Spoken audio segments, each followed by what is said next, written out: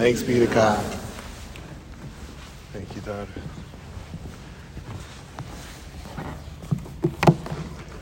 Good morning, family. Paul, in this work in Philippians, is charging the church of Philippi to do something in these verses. He's calling for them to change from one form into another. I like to think he was calling them to think about submission, service, and sacrifice. He wants them to literally allow the mind of Christ to rule their thinking, to rule their lives, and to have complete control of their desires and their total being. This, beloved, was an invitation for them to allow Christ to invade their worlds. I think this is great news for us going into Holy Week, because I believe that God still wants your mind. I believe that God still wants every area of your life. And guess what, Wheaton? He is modeling for us this week.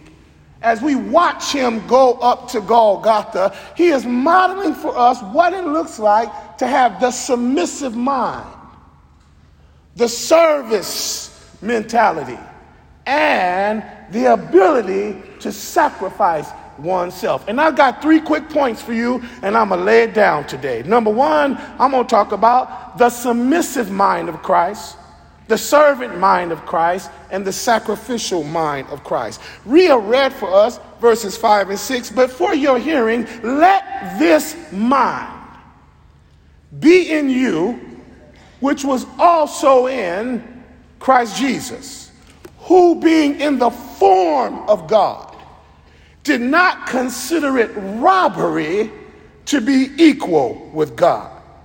Beloved, here we literally discover through the pen of Paul what was on the mind of Jesus when he came from glory to redeem you and I. What was on his mind was this idea of submitting to the triune Godhead. As the second member of the Trinity, hear Paul's words, being in the form of God, he didn't consider it robbery to be equal with God. According to the verse, Jesus, has the submissive mind to submit to the Father and to the work of the Holy Spirit. One great preacher commenting on this text, my beloved brothers and sisters, said, though he had all the rights, the honors, and the privileges of deity, and was worthy of all of them, he did not think it beneath him to give them up for a season. And I believe this, Wheaton, that Jesus is showing us by his actions what it's like to develop that type of mentality. I believe that every follower of Jesus Christ, we ought to have a mind like that. The follower of Christ going into Holy Week ought to have a mind that encourages them to submit themselves to others. I call it taking the form of a servant. And I believe that Jesus was teaching us how to embrace what you might call as next level discipleship. What is that? That's the mind of submission through sacrificial involvement. We've lost that as a culture. Some kind of way it became all about you, yourself, and I, the unholy Trinity. Jesus is modeling for us, beloved, as we go into this time of worship. Listen, and if Jesus could go to great lengths like this for us, how much more should we do for him? We've looked at the submission of Jesus. Let me show you now the service of Jesus. The text says in verse 7 that he made himself of no reputation, taking the form of a bond servant and coming in the likeness of men. Beloved, what a powerful picture. Christ here, according to Paul, emptied himself. The Greek word is the word kenosis, and here's what it means. Kenosis is not a denying of who he was, but rather it's a willful choice to lay down his privileges, exercising none. I'll say it this way. Jesus, who had all authority and power as God, laid down his privilege as God and took the privileges of a slave. Now, what Savior you know did that? Emptied himself as a picture for you and I, that we might know what true service ought to look like for those who don't deserve it. It's easy to empty yourself for somebody who you think may be worthy. But to do it for somebody who's going to spite you, that's a whole nother level of discipleship. In fact, the text goes on to say, taking the form of a bond servant and coming in the likeness of man, guess what he did? He kept on serving. It would have been enough if he just came. But he didn't stop there. In his serving, he takes the form of a servant and willingly does what the Father lays before him. In his serving, we learn that in him was this mysterious desire to become one of us and never change his deity.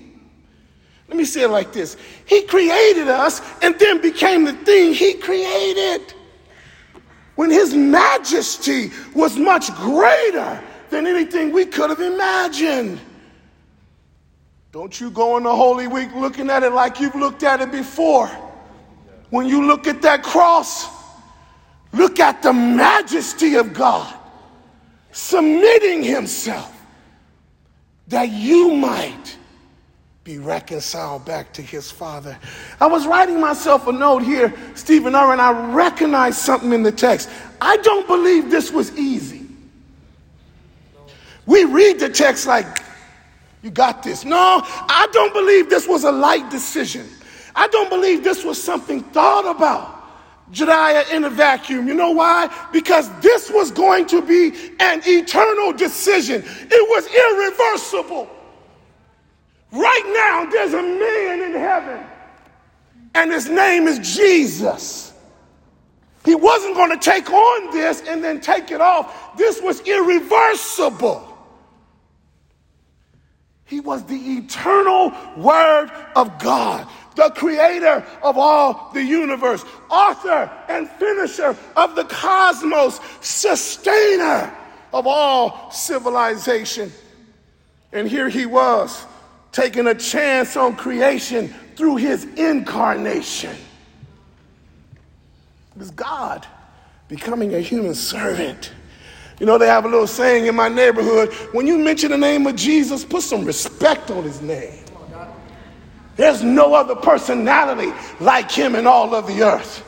He's not in the same line with Buddha, Muhammad, Confucius. I'm hunting for an amen right there. There's nobody like Jesus.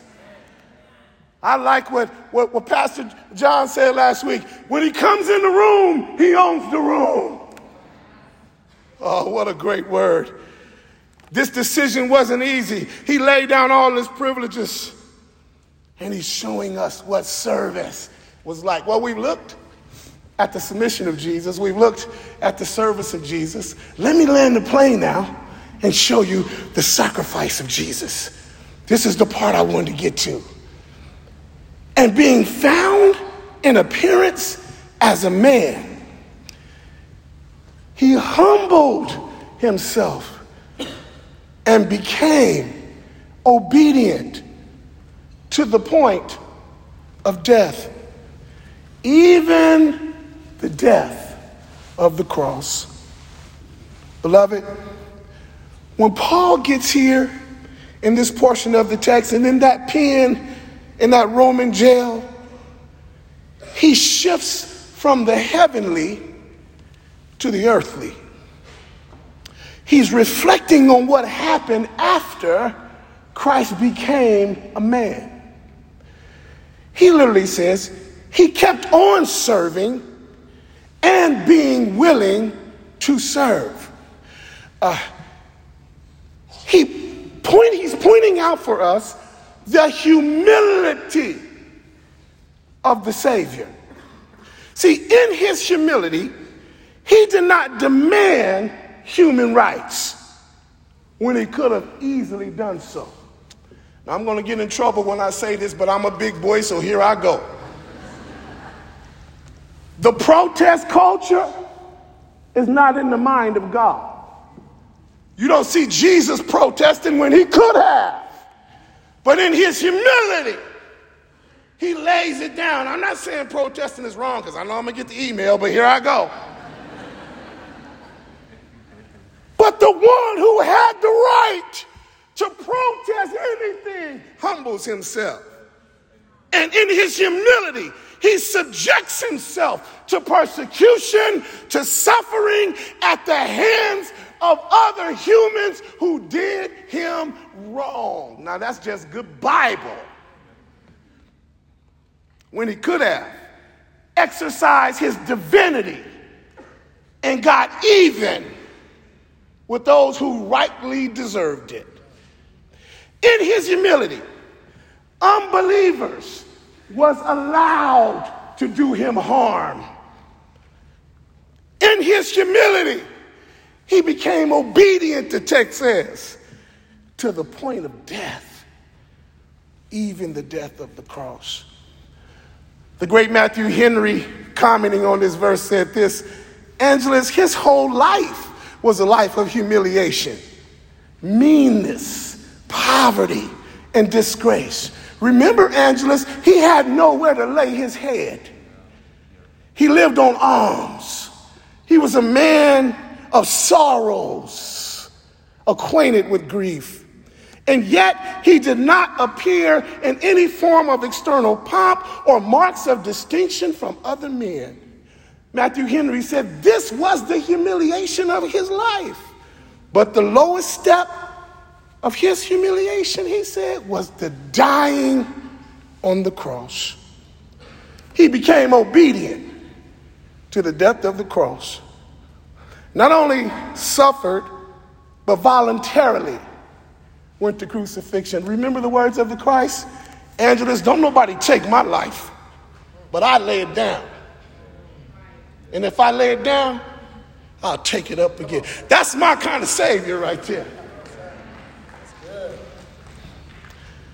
What was he trying to teach us? And what is he trying to teach us this week in Holy Week? He's trying to teach us that the secret to submission, service, and sacrifice, it looks like Jesus. Dying for another person's wrongs. It looks like Jesus. Dying so someone else can live. It looks like Jesus. Dying so that your living has purpose. I got out of bed this morning saying, God, how can I die to myself today so that somebody else may live? It's dying so that the Father gets the glory from your living. He's calling us to greatness in this broken world by summoning us to live the exact same way. I'm through preaching, but this text got good to me. Sister Shannon, here it goes right here. The Bible says, and therefore. All y'all should have jumped right there. Therefore, God has highly exalted him. What? And given him a name that's above every name. That at the name of Jesus, every knee shall bow. Come on, talk to me, Wheaton. Those in heaven, those in earth, and then those under the earth. And every tongue, he said, will confess that Jesus Christ, not Buddha, not Muhammad, not Confucius, is Lord, to the glory of God the Father. I'm trying to close right here, but I just got some black preacher happy in me right there. Dr. William McDonald said these words. Dr. McDonald says, Wilson, when you arrive at this last verse in this text, it really is a hymn. It was a hymn that the Philippians would sing in their worship context. He says, because Jesus took the path of renunciation and did not seek a name for himself, but humbled himself, God the Father gave him a name. It's like Dr. Wright read or talked earlier about in prayer. Because he humbled himself, God the Father exalted him. Oh, yes, he has. And because he didn't seek a name, God gave him a name that's above every other name. Because Jesus bent his knee to serve us, God the Father has decreed, now every knee is going to bow to serve you. So what's our lesson, family? What's our lesson? Our lesson is, if you want to go up, go down first. Why? You should not exalt yourself, but be the servants of others. You mean, chap, let them talk crazy to you? Yeah. Let them misbehave? Yeah. Let the world talk crazy? Yeah. Why? Because when you do that and humble yourself under the mighty hand of God, God will exalt you. I feel like preaching now. And when God exalts you, hey, nobody can pull you down. The lesson is that God, Wheaton College, is in the exaltation business. Humble yourselves under the mighty hand of God, and he'll exalt you in due time. So hang on, beloved. I know this culture is talking crazy. I'm sorry, I'm preaching now, Dr. Ryken. I know this culture is misbehaving. I know they're taking pop shots at your face, but hang on. Stay faithful. Stay focused. Stay hungry, but humble. And God will exalt you. Well, I'm closing unless I get myself in trouble right now. But you know where this text gets good, JT? He says, I gave you a name, Jesus, that's above every name. And at that name, every knee is going to bow. And then he says in 3 places in the universe, the knees in heaven, the knees on earth, and the knees under the earth.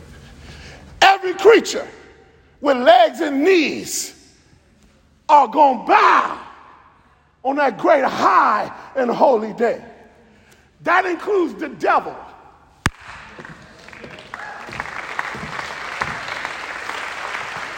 The one who's been causing havoc since the fall of the world.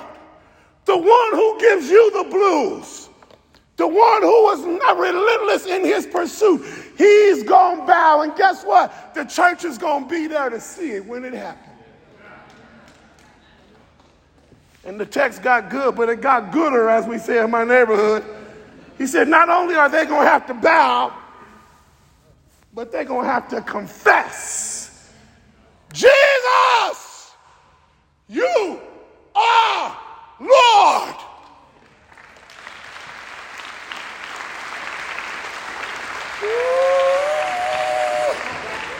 I like that right there. I tell you, I like that right there. Because right now, the social media and the people who like to make jokes about Jesus, they won't be laughing on that day. They'll be confessing on that day.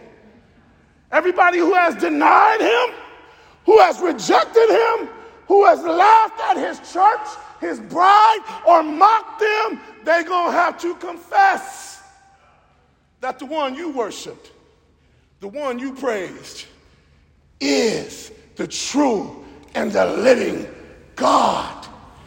He is Lord. So this Friday, when you see him hanging high and drop low, with thorns on his head, a spear in his side. Put some respect on his name. Because guess what? Friday's not the end. No, they took his body down and they put him, the old Baptist preacher used to say, in another man's tomb. And the tomb couldn't hold him. I said the tomb couldn't hold him. Is this thing on? Early?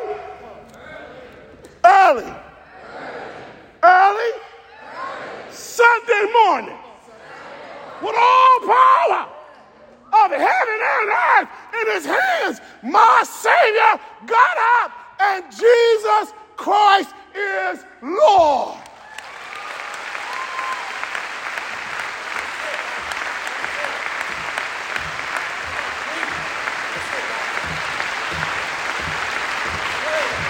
I'm waiting for somebody to jump with me right here.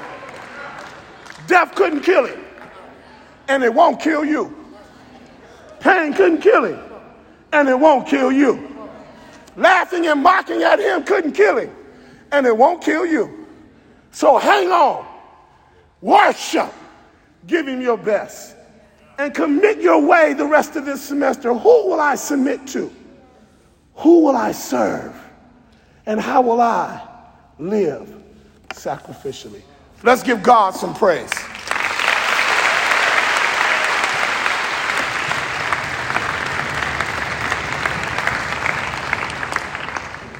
Great God of heaven and earth, thank you for sending us our Savior. Thank you, Father, for giving him a name that's above every name. Thank you, Jesus, for being willing to model for us what it looks like to be servants who submit themselves, who serve, and who sacrificially live that others may get to know you. Bless us as we descend now into this high and holy week. We offer it to you now. In Jesus' name we pray. Amen. High five somebody, tell them I love you. Have a great week.